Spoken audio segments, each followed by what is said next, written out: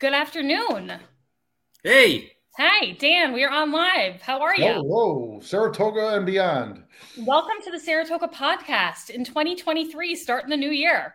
So I am Hey, joined by sorry, go ahead. I was going to say Happy New Year. yes, Happy New Year, of course. Happy New Year. So I am joined by my co-host Dan DiFederici.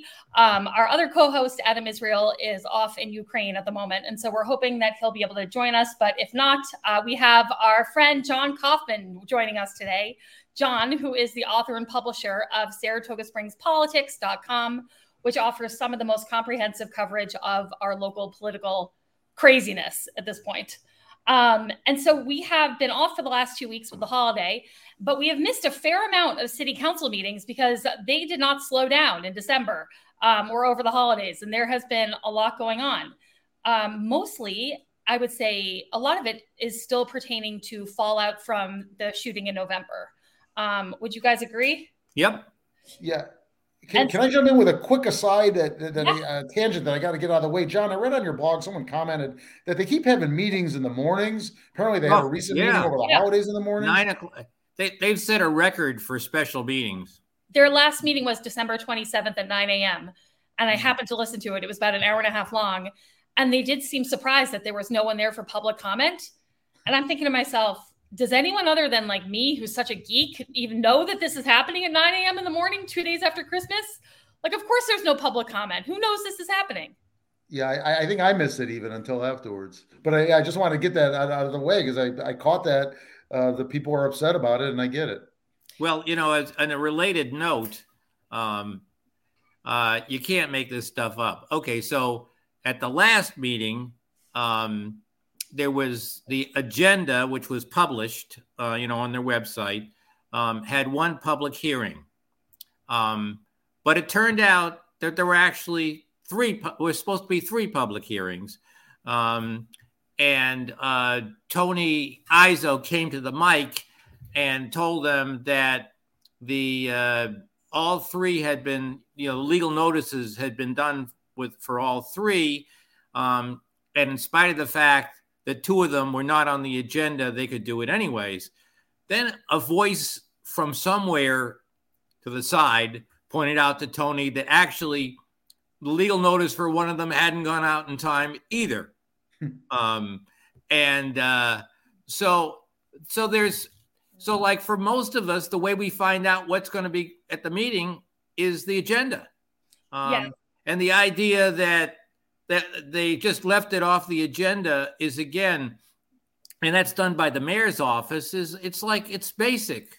It's basic. I have, just as a little background for people, Lynn Bochner used to be a hound on these on the agenda. She used to go through it with a fine tooth comb and make sure everything was right. And boy, we miss her. We do miss her. And just to give people a little bit of background. So for those who don't follow politics in Saratoga as obsessively as we do, the city council meets every first and third Tuesday of the month. And they're supposed to have an agenda published usually 48 hours before the meeting starts. So if there is a particular subject that's of interest to you, you know that it's going to be discussed in that meeting and in whose department is going to be discussing it. So you kind of get a sense of when it's going to be talked about. So if you want to join, if you want to watch online, or if you want to go and comment about set issue, you have advance notice and you know what's going on. And a lot of times there are public hearings that are actually start before the meeting itself starts. And they're on issues. Some of the latest ones have been on the affordable housing. Some of them have been on turning Union Avenue into a more bike-friendly street.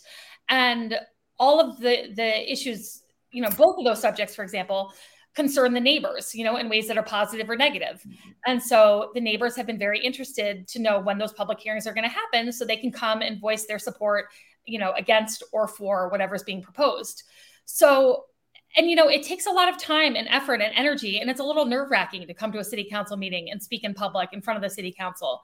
And so when people, are taking the time and effort to do so, and they come to the wrong city council meeting or the opportunity is missed, it's really upsetting, as it should be. And so, it's incumbent on the city council and specifically the mayor's department who puts together the agenda to make sure it's done in a thorough, accurate, and timely manner. And that has been something they have struggled with this entire year. And they've admitted as such, that they haven't been able to get it right. There are pre-agenda meetings that happen the Monday before a city council meeting, where they run through what's going to be discussed. And I know at one of the pre-agenda meetings in December, Mayor Kim was actually really upset because his agenda was incorrect. They were not all working off the same document. And he said, we've got to get this right already. Like, we have to get this figured out. We got to get this right. And I'm thinking to myself, my God, it's been a year and you haven't figured out how to get this basic function right. It's just really mind blowing. I reckon, the law has not kept up with the times. I mean, a legal notice.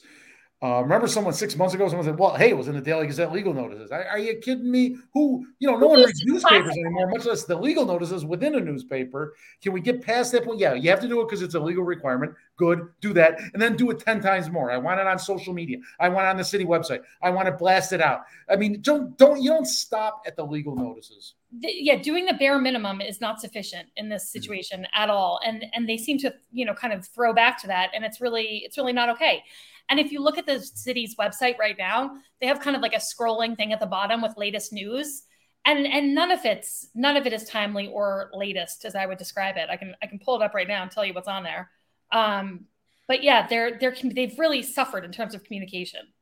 Let's see. They have as their latest news right now, a downtown advisory committee is formed in Saratoga Springs to ensure the city's future success.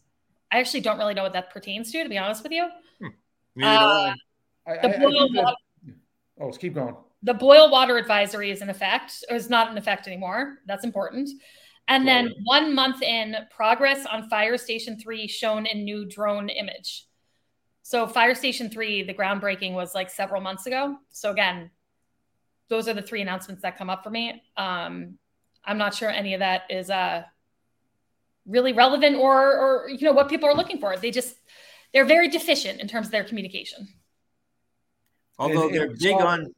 I was gonna save it for the cheers and jeers section. It was actually a cheer. Real quick, I'm just gonna slip it on the water main break. I think they did a solid job. DPW fixed it, but the communications were not stellar. They weren't awful, but things filtered out rather than were blasted out. I got the city website had nothing under water main breaks, boil water advisories. It said there are currently no boil water advisories. I know they got it out there, but when you Googled into the city website for boil water advisories, it was blank. Wait, so they need to improve that. I'm not going to blast them for it. But that needs to be improved. I think that might be because you haven't potentially signed up for something, because I got a text message and a voicemail when it went into place and then when it was lifted. So did I. I got it off of Nixle. No, it wasn't a Nixle. Hours after it was on Facebook. It was I thought I signed up for all those things, but maybe not. But nonetheless, it still has to be, again, much like the legal notices issue, it has to be simultaneously blasted across multiple platforms so there's no gaps. I agree. I thought getting the voicemail came from something called Code Red. That's where the voicemail came from. And then to also get a text message about it, I thought was actually fairly impressive, to be honest with you. Yeah, I didn't get that. I'm not signed up, apparently. They should promote that more, and I'm going to research it and find it.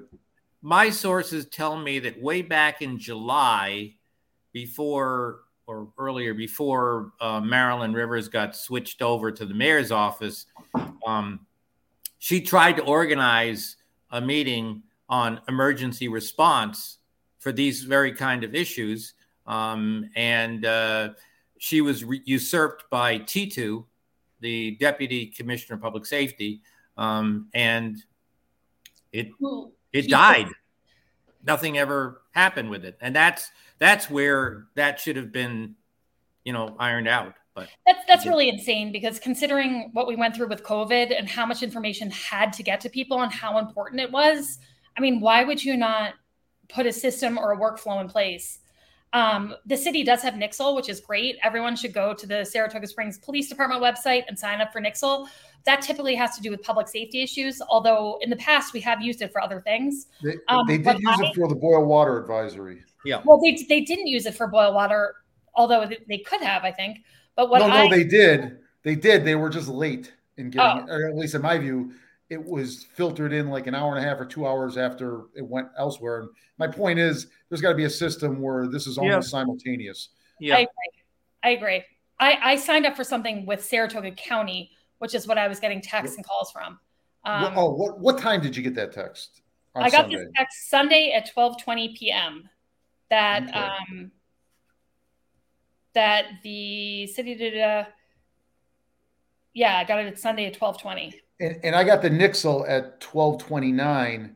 However, it was on the DPW Facebook page at least an hour to 2 hours earlier, just showing that and again, I'm not blasting them. It's not horrible, but that shows something that needs to be addressed. There should not be a lengthy gap between notification. Side note, I got all these notices, but I fully drank water out of the tap, forgetting about it, like basically the entire time. So I don't know what that means, you guys. Am I going to grow like a third arm? Like, am I going to get some horrible, I don't know. You're just gonna have this propensity to annoy certain officials in the city. Oh wait, you already got that. Okay, I don't know. Maybe it's a cure-all for that. Maybe it's a calming. Maybe I got some calming something in there. I don't know. Anyhow, communication is clearly an area in which they could improve. So there were some real again marathon city council meetings that happened at the end of the month. One of which I know was almost 5 hours long, went to almost midnight. I personally listened to that after the fact when I was like assembling children's Christmas toys. It was really bananas in terms of obviously the length of the meeting, but also the way in which some of the city council members talk to each other and argue with each other. I was like stunned. I mean, I was really stunned. It is nasty, down, dirty, and also really nonsensical and just goes around and around and around and around. But one of the primary issues that I know has been in all of these meetings has been the fallout from the November shooting, the restraining order, the TRO that was put in place by DA Karen Hagan, the attempt from Mayor Kim and Commissioner Montenegro to fight the restraining order. And maybe John can fill us in as to how that all turned out in December and kind of what happened. Okay. So apparently Karen Hagan approached Commissioners Montenegro and Mayor Kim just before the press conference about the shooting on Broadway and asked them not to release evidence or other sensitive information to the public because, for example, Broadway was still closed off and the state police were there collecting evidence right at the same time that they are trying to have this press conference. Those of us, the fog of war, those of us who've run modest-sized institutions know that you can't react viscerally and quickly to a situation as dynamic as a shooting on Broadway. You really need time to assess as carefully as possible what happened.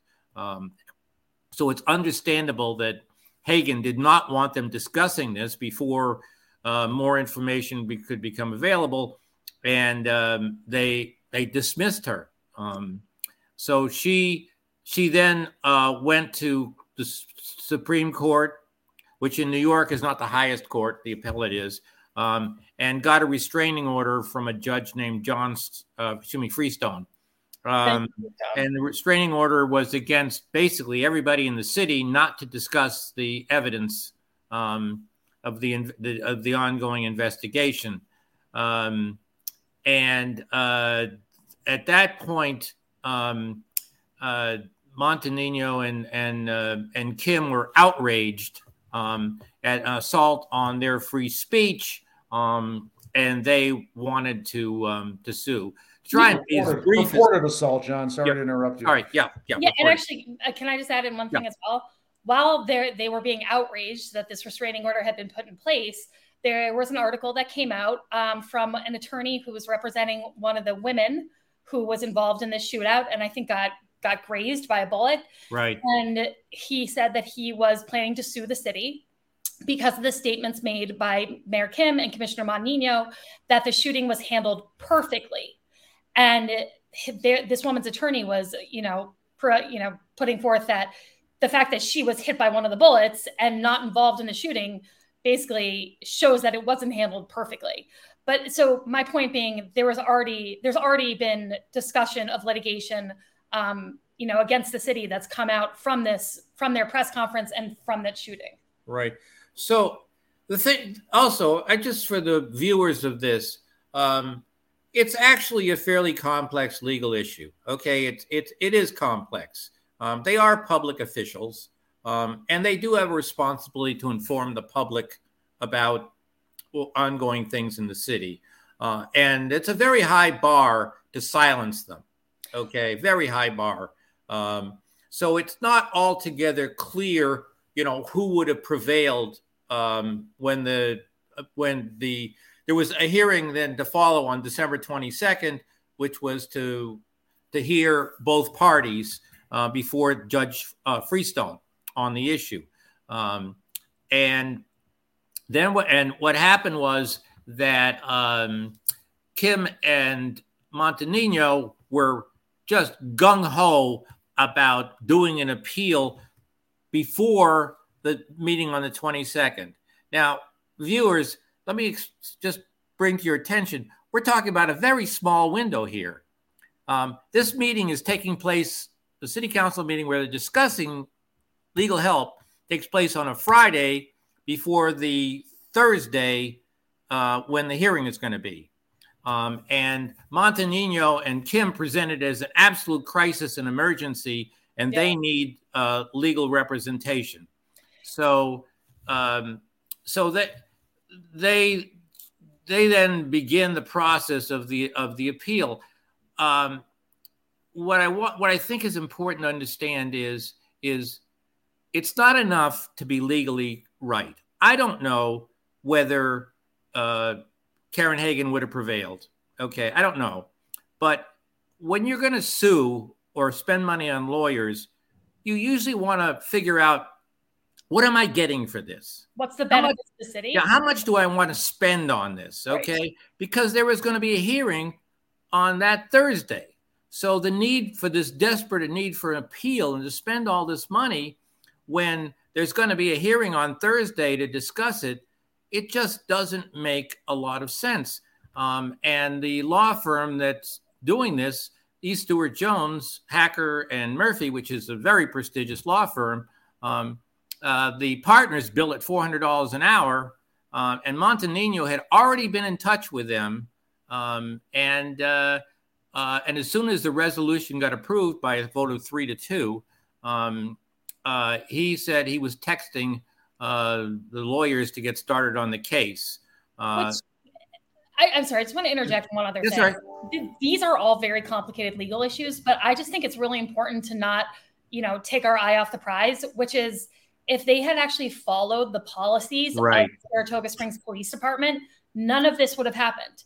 The policy of the SSPD states that information as it pertains to an ongoing investigation, if it's going to be released to the media, it is released by the chief of police. Everything goes through the chief of police.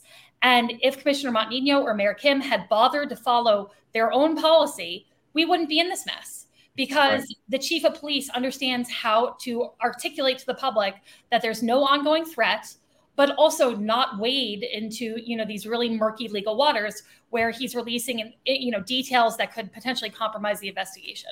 So if that had simply happened back in November, had they listened to the chief who, the SSPD who was asking them to not do this, had they listened to the district attorney who was asking them not to do this, none of these issues would have come up. None of this money would have been spent on extra counsel. None of these goddamn meetings would have happened that we had to sit through. But it's just, again, a completely self-created problem. John, before you say anything, I know you only have a few minutes, and I want to ask you, because there's sort of like a crisscrossing flow chart going on here. Right. Litigation, threatened litigation, planned litigation. Right. Where does all the litigation stand now as far as the gag order that was pulled, the Article 78 that the district attorney may be filing? Could you just tell where are we today?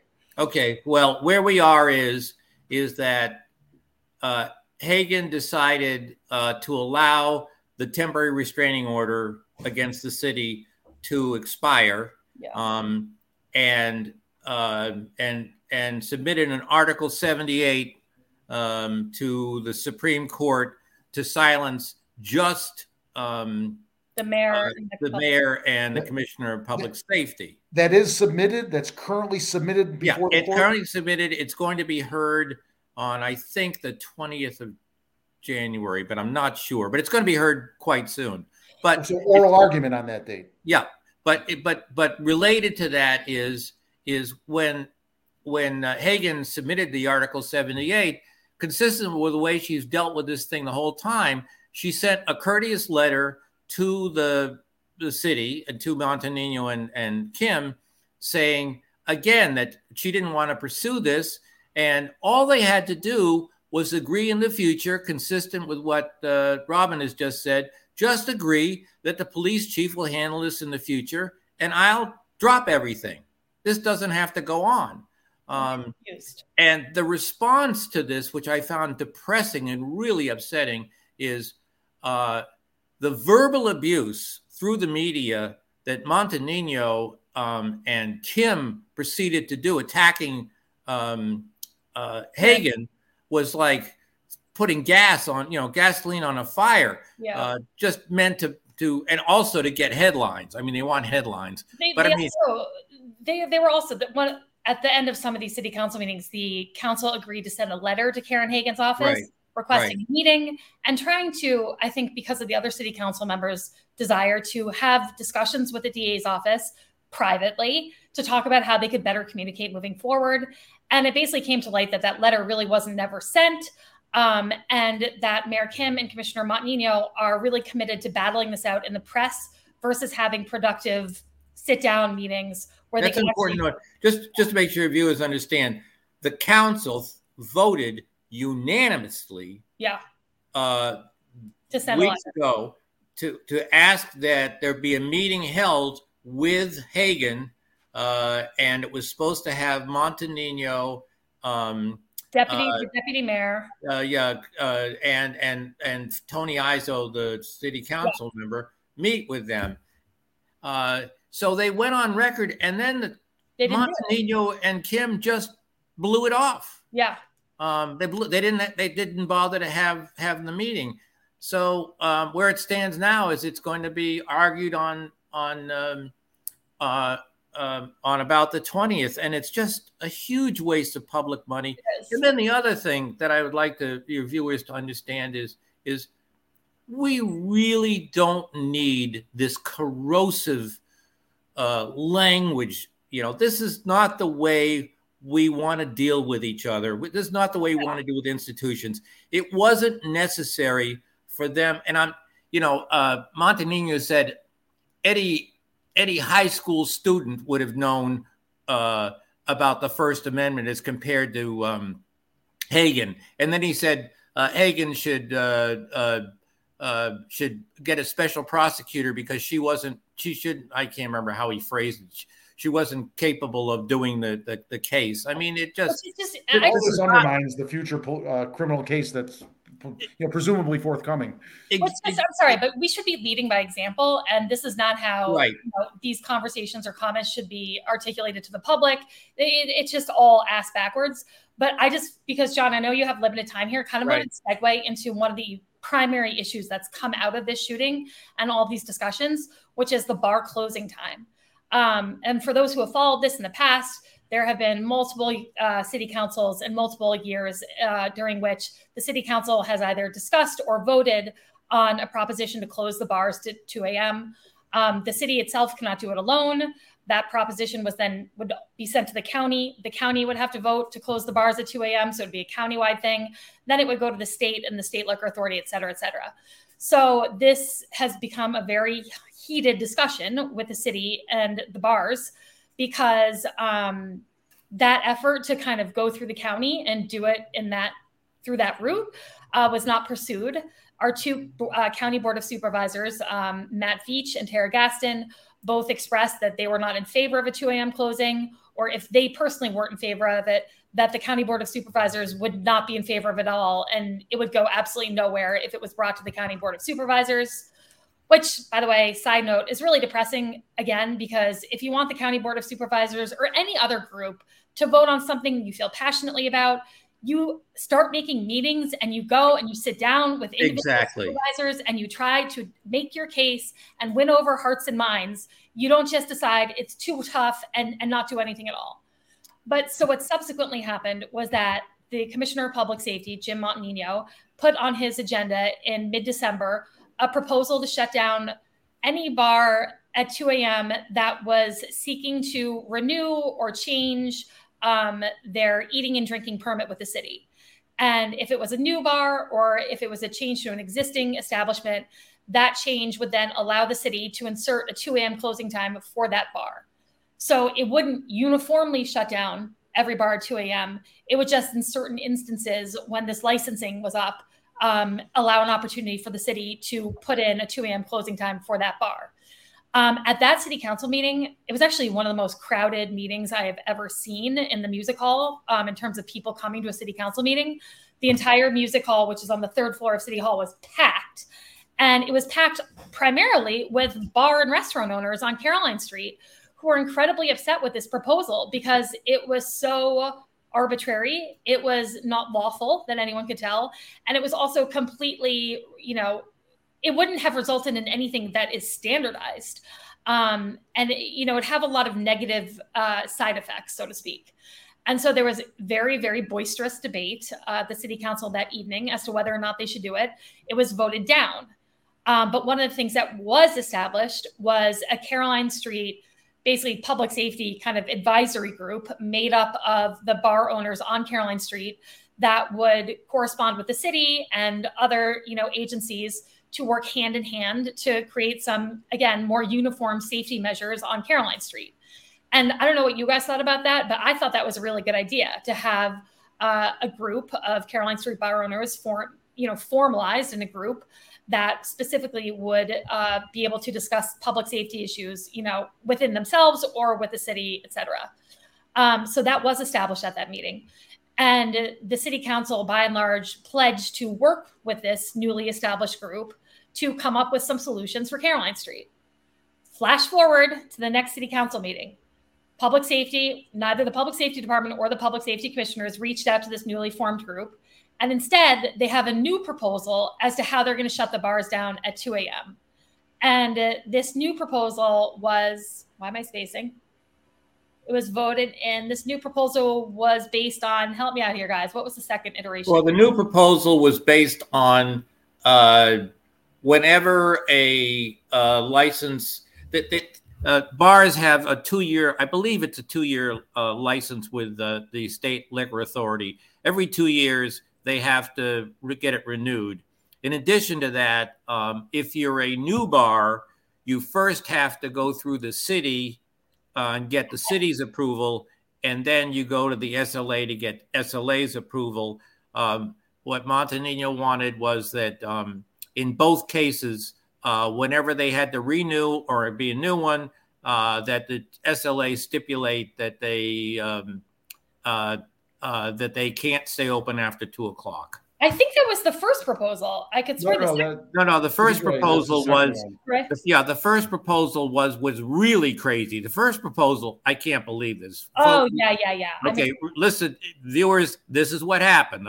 Montanino's first proposal was that if a patron in a bar left that bar after 2 o'clock, and if they engaged in any kind of activity that involved the police getting a violation like a ticket or an actual arrest for a misdemeanor or whatever, the bar would lose its liquor license. It's not its liquor license, but it's eating and drinking permit from the city. Okay, it would lose. Yeah. It would lose.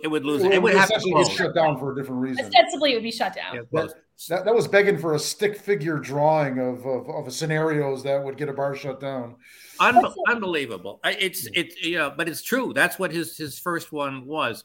I think for the viewers of this, I think one of the takeaways is part of the problem is these people are media crazy. but let me just finish. John, I'm sorry I got to interrupt you. I know you got a tight schedule here. I just want to alert you to the time.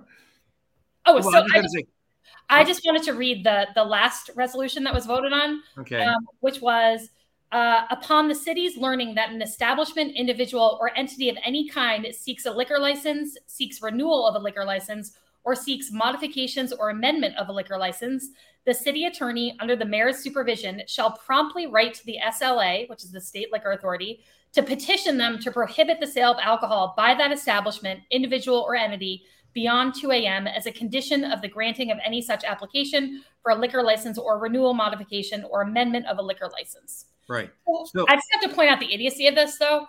The SLA has absolutely no reason to listen to the city of Saratoga Springs when it's making decisions about renewals, amendments, et cetera, et cetera. Jim Montenegro already has a really negative history with the SLA based on his engagement of them over Gaffney's. They were very upset with how he handled Gaffney's and was trying to restrict their liquor license and basically called what he had written like a piece of shit.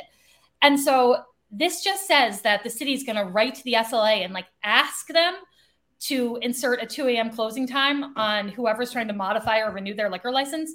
I can almost guarantee that the SLA is going to be like, F you, see you later. I don't think they have the authority. I don't think state law would allow. I mean, I don't know this for a fact, but it just feels like they're powerful, but they have to comply with the law as well. Well, and not only that, but what would this actually do? This would maybe one at a time shut down maybe a bar here and there at 2 a.m. How would that affect the overall public safety issue that we're trying to address? It wouldn't, is the answer. But when he came up with this second resolution and put it on his agenda at the end of December, he had not discussed any of this with the advisory group that had just been formed, which is what he had promised to do. And the bars and this advisory group were understandably furious. They couldn't believe it. They were like, we just all came here and sat through a meeting where you pledged to work with this newly formed group that we're in. And instead of working with us, instead of reaching out to us, 2 weeks later, you surreptitiously put this new resolution on the city council agenda and don't inform any of us and clearly aren't being sincere when you say you want to work with us. Yeah. And it really pissed them off. Right. Before let me just say again to your viewers, it doesn't take a genius in this stuff to say, shouldn't Montenegro or the city discuss this with the State Liquor Authority before they put it on their agenda and try and pass it? Wouldn't you contact them and ask them, would this work? You know what? Would you support this? Okay. You were Jim Montenegro because you know what the answer is going to be. And the answer is going to be, no, this is not something we can do.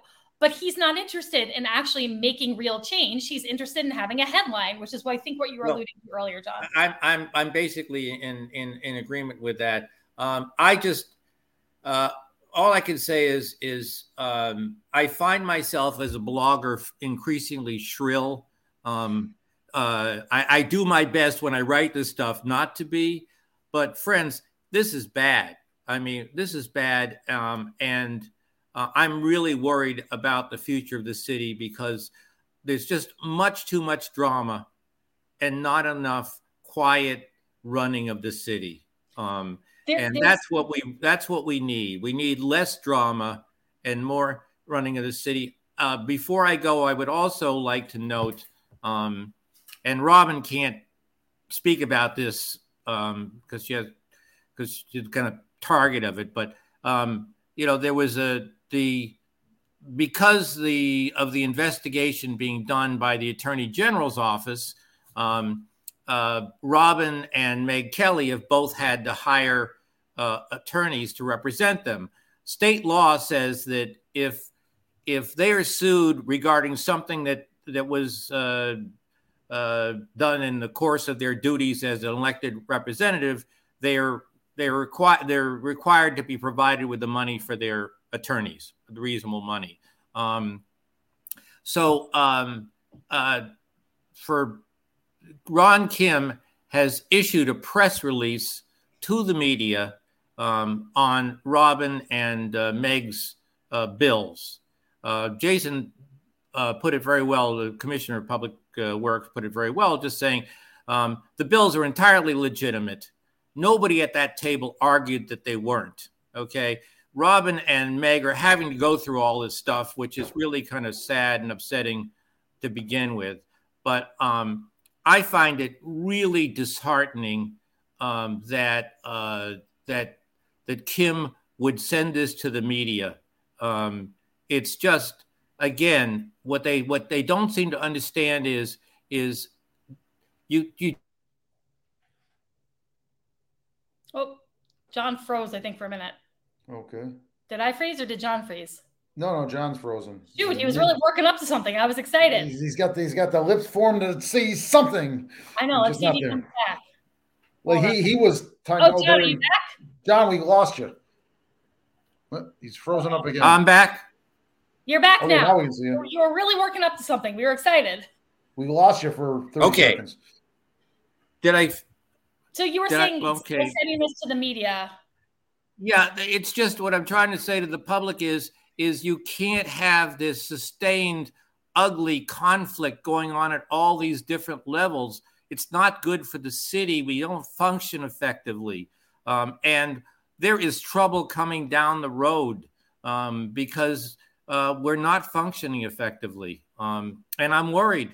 And with that sad and negative note.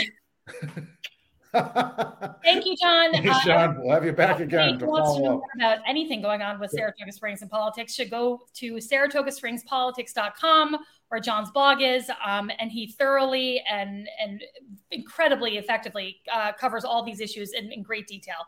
So thank you, John. We really appreciate you. Thank you. Hey, Robin, my final note on all this is you've got two city council members that really are, to a degree, are arguably bungling their job. The other three aren't off the hook. They have to get on them to stop doing some of the things they're doing and find ways to do it. They do have a majority. The three of them would have the majority on voting for certain things. They got to act. So far, I have not seen much out of them in checking the other two. I think that they are doing a good job pushing back at the council table. But the fact of the matter is, you and I both know that very few people watch these city council meetings, which is like one of the reasons we do this podcast, which is to watch the city council meetings and relay to people what's going on. But I don't see them using the media at all. And Ron and Jim do really love running to the media. And so I think that the narrative that's being established by our public safety commissioner and mayor does need to be challenged publicly, and that would be up to the other three city council members. And it's unfortunate that they're in a position where they would have to have any of these fights in public or in the media, but the mayor and public safety commissioner are, putting them in this position. And by the way, I might just add that these are all Democrats, and not that in the past the city council has necessarily voted or operated in a partisan way. It really hasn't that I've ever observed. But I do just find it interesting that these five folks are all supposed to be, in the same party with somewhat similar ideologies, somewhat similar approaches to city business. And clearly that couldn't be further from the case. I wrote a comment here that I think kind of speaks more succinctly to my issues with Ron and Jim that I'm just going to quickly read, Dan, if you don't mind, and then we can move on. Yeah. I said, their strange and bewildering pursuits in office have no correlation to the needs of their departments or of their constituents. And in all of their ignorance and self-adulation, they aren't just failing as public servants, they are causing significant and lasting harm to our city's ability to operate successfully and to meet the needs of our residents. Saratogians deserve elected officials who listen, learn, and help make our city a better place to live, a simple concept that Ron, Kim, and Jim Montagnino just can't seem to understand. And every time I go to one of these council meetings or listen to one of these council meetings, there are a lot of people who come to public comment and express concerns or problems that they're having in various areas of the city, and in really sincere, authentic, and meaningful ways. And then the city council meeting starts, and I see what Ron Kim is focused on or what Jim Montagnino is focused on. And I'm like, how can they sit there and listen to the problems of residents who are coming in, articulating their issues, then start the city council meeting and go off in this totally different universe that has nothing to do with the people who have just come and spoken before them, nothing to do with what residents are asking for or what residents have problems with. And it's literally zero correlation to what the residents voted them in for, and it gets incredibly depressing. Well stated. And this is 2023 already, folks. It's an election year in this city. And in a few months, it's going to be petitioning time. I'm not advocating for a Republican council, but I do believe in two-party rule. And the Republicans last time around put up some good candidates and they put up some weak candidates. Some of their tactics with the Working Families Party were just appalling. So I hope they get their act together and put up some solid candidates so we can have some vigorous debate and a strong democracy. And it's on them. And I don't know that they can get it done. I hope so. I will say this. I think because of the voter registration, advantage that Democrats have in the city, and also because of the national climate, I think it's very, very difficult to get a Republican elected to the city council. That being said, if anyone is interested in challenging one of the current incumbents, whether it's the mayor, the public safety commissioner, as a Democrat, they can certainly do that. You can contact the local Democratic committee and, you could primary someone, you could challenge them. I mean, and I think that as well as the committee's endorsement, theoretically anyway. Yeah. So I think that is also a really healthy exercise. And I mean, sometimes as a committee, you give someone an endorsement, you think they're going to work out, and then you realize they're not the right fit. And so they may be looking for alternatives to some of the current electeds. I don't know. I'm not on the Democratic committee. I can't speak to that. But if you Google Saratoga Springs Democratic Committee or Saratoga Springs Republican Committee, the contact information for each committee will come up. If you're interested in running for public office in the city of Saratoga Springs, you have to go through the committees to try to get endorsements or get on the ballot line. That is really your first stop. So I would encourage people to do that, because these committees are going to start soliciting people for endorsements and for these positions probably mid-January, like literally in the next week or two, I would guess. Yeah. And we don't know that all 5 current office holders are going to run again for re-election. Robin, you sat in one of those seats. Could you blame them if one or two of them said, screw this, I'm done? And, if I had to guess, I could guess who's running again. Some of the council members have told me that they're running again, although I haven't asked them if I could share that publicly, so I'm not going to.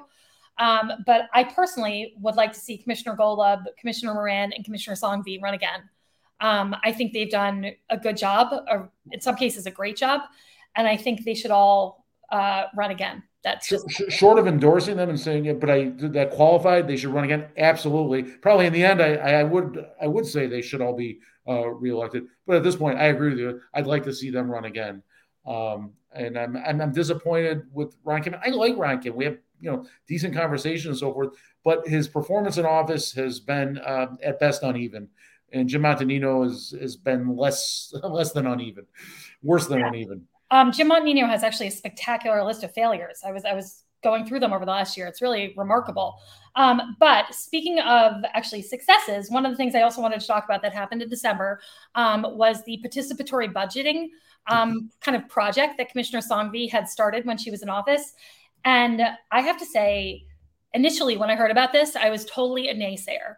Basically, the proposal was to take $100,000 of the city's budget and then allow residents to join a committee and decide on projects that they would like to fund with that $100,000. Initially, again, I was like, this is garbage. This is taxpayer money. We already have a participatory, process for our budget. However, I have totally done a complete 180, and I'm actually like a huge fan of this participatory budgeting process.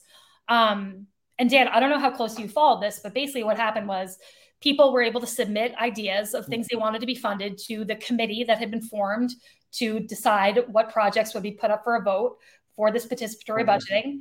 And in December, they put out, let's see, 1, 2, 3, 9. Robin, one of those was mine. So I'm very familiar with really? it. I submitted the curling proposal. Oh, no way. Yeah. So, and luckily it was picked, and it had the least votes, but they were all picked. Thank God. So I'm near and dear to my heart what you're talking about. Keep going. Well, basically what happened was that in December, they publicized that there were 9 different projects that could be funded, and city residents could go on the city website, and vote for the top 3 projects they would want to see funded. And I showed my kids. My kids were like so into it and like talking about the different, options of projects that could be funded. At the end of the day, all 9 projects were funded because the cost of each one of them altogether did not exceed $100,000. And so I just want to read off the projects that were funded, because I think they're all really cool. The first one is Sustainable Saratoga's Urban Forestry Program. The second one, which my kids were so excited about, and I am also so excited about, is outdoor ice skating at Congress Park. Yes. Which, yes. I'm sorry, it'd be so cool to have just all the time ice skating rink. Yeah. How is it taking us this long to do that, right? I don't know. The next one is a community garden in Jefferson and Vanderbilt Terraces. The next one is Create Community Studios Youth Art Program. Then there was native flower planting, Saratoga Arts and Homemade Theater, Broadway Live Musical Theater, Bike-A-Toga Community Free Bike Repair, and then Saratoga Dog Park Water Fountain, and then a pilot program for curling. And so all of those were funded, and I think they're all really dynamic and interesting and neat and engaging, and all help make our city a better place to live. Absolutely. I love that idea too. I was not as much of a naysayer as you were, but I was sort of indifferent. And now I'm just, give credit where credit is due to Commissioner Sangvi. That is absolutely thrilling. I love it. And it's not just because it was one of my own submissions that was picked. So all of those, like you said, all of those are great, and they're diverse, they're different. That I'm psyched. And I think they mentioned in the city council meeting where this was being voted on, they mentioned that they were expecting maybe 500 votes to come in total for these projects, because they were really gauging how engaged the community was going to be with this. And I think they ended up receiving over 900 votes. So they were really excited at how much interest that had peaked within the community. Nora Brennan is also the head of this participatory budgeting committee. Nora is a freaking rock star. I would put her in charge of literally anything in my life. She's so just talented and smart and good at doing this kind of stuff. And she answered some questions from people in terms of how the voting process went, why there was voting when they ended up funding everything. And all of her answers completely made sense. And I'm really excited to see what they end up doing next year. I'm glad we talked about this today. I'm glad you made that one of your topics. Thank you. So aside from that, I just want to say I really feel for the bars right now and the attacks that they're kind of having to deal with from City Hall, and the way in which Jim Montanino is going after them, and how nasty and surreptitious he's being about it. Almost everyone knows this. I live on Caroline Street between Henry and Circular. So I can basically somersault to the bars, and we've lived there for almost 13 years. I know almost every bar owner, and we all really want the same thing, which is for people to be able to come here, go out, and be safe. The bars don't want problems. The neighbors don't want problems. We all want the same thing. And to achieve that, we all need to work together. Everybody needs to work together. And so it's just upsetting to me. I can't even imagine how upsetting it is to the bars that the head of our public safety department would take such a different approach and would just be unilaterally trying to come up with weird ways in which to get people to shut down at 2 a.m. as opposed to working with them. It's just really disappointing. I don't go as far as you on that, because I always try to temper my criticism of any public official, even Jim Montanino, who I've had some disappointing views of. But I generally agree with you. Dan. What's that? That's why we work well together. Yeah, exactly. We always say we don't want to be totally parroting each other. Otherwise, it's not good. It wouldn't be good for this podcast. It wouldn't be good for the good of the city. We should have different viewpoints. And folks, we say this all the time. If you want to have 5 minutes with us on, John's a regular guest, so he gets more time. But if you want to talk to us, you want to disagree with us, you want to tell us we're full of crap, fine. Get a hold of us. There you go. info@talkingsaratoga.com. One quick other thing that I wanted to touch on before we wrap up this hour. I was very excited to see how this kind of newly revamped New Year's Fest was going to go. And I have to say, hey, you're stealing my cheer. Oh, keep going. I'll just nod. Yeah. So I'm not a big New Year's person, but I have 4 kids who are little, and they were so pumped about the 6 p.m. fireworks. And we all went out and we stood in front of the fire station on Lake Avenue and watched the fireworks, and they were freaking awesome.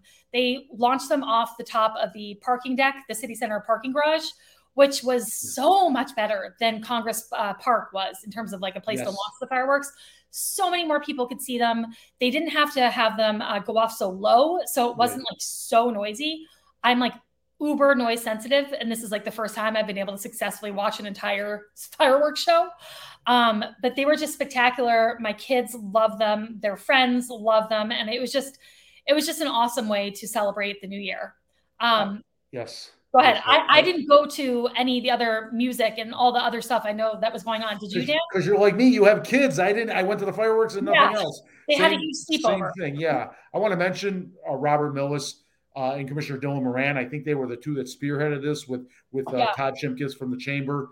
There were probably many more, and I'm sorry that I'm not including you, but good for these guys to have the vision. Lots of people have visions. Few can deliver on the visions. There was an article in the Times Union today, I think it was, or yesterday, and it quoted a few people. I'm gonna read Commissioner Dylan Moran's quote. "It far exceeded our financial hopes," Moran said. "People loved the fireworks. Broadway had a festival feeling. People were going from one location to the other, eating and shopping. Jeffrey Gaines at UPH played to a full house. That show exposed that beautiful facility to tons of people who will go back there. All good. A shot in the arm for the local economy. Gave people like you and me and those that attended the music a great option. I'm already excited for next year." So yeah, I concur 1,000%, Robin. I have to say, I know sometimes I come across really negative on this podcast in terms of talking about our city officials, or I seem like very entrenched in my positions. But I promise you that is not the case. I evolve. My belief systems evolve constantly. And Dylan Moran is a perfect example of that. Dylan and I were like this before he took office. And since he's taken office, I've just been incredibly impressed with how much he's gotten done. He made a lot of campaign promises. And he is checking them off. He's going down the list. He's delivered on all of the campaign promises he's made and more. He's really a man of action. And he and I have established a really positive and productive relationship. And I am just very thankful that he's willing to continue, serving when we need people who are focused on productivity and, at the very least, delivering on campaign promises. So I think he's done a fantastic job. And this is just another example of a successful project that he's worked on. Oh, good for you. I have one final comment. Are we done with this segment? I want to segue into something. Final comment.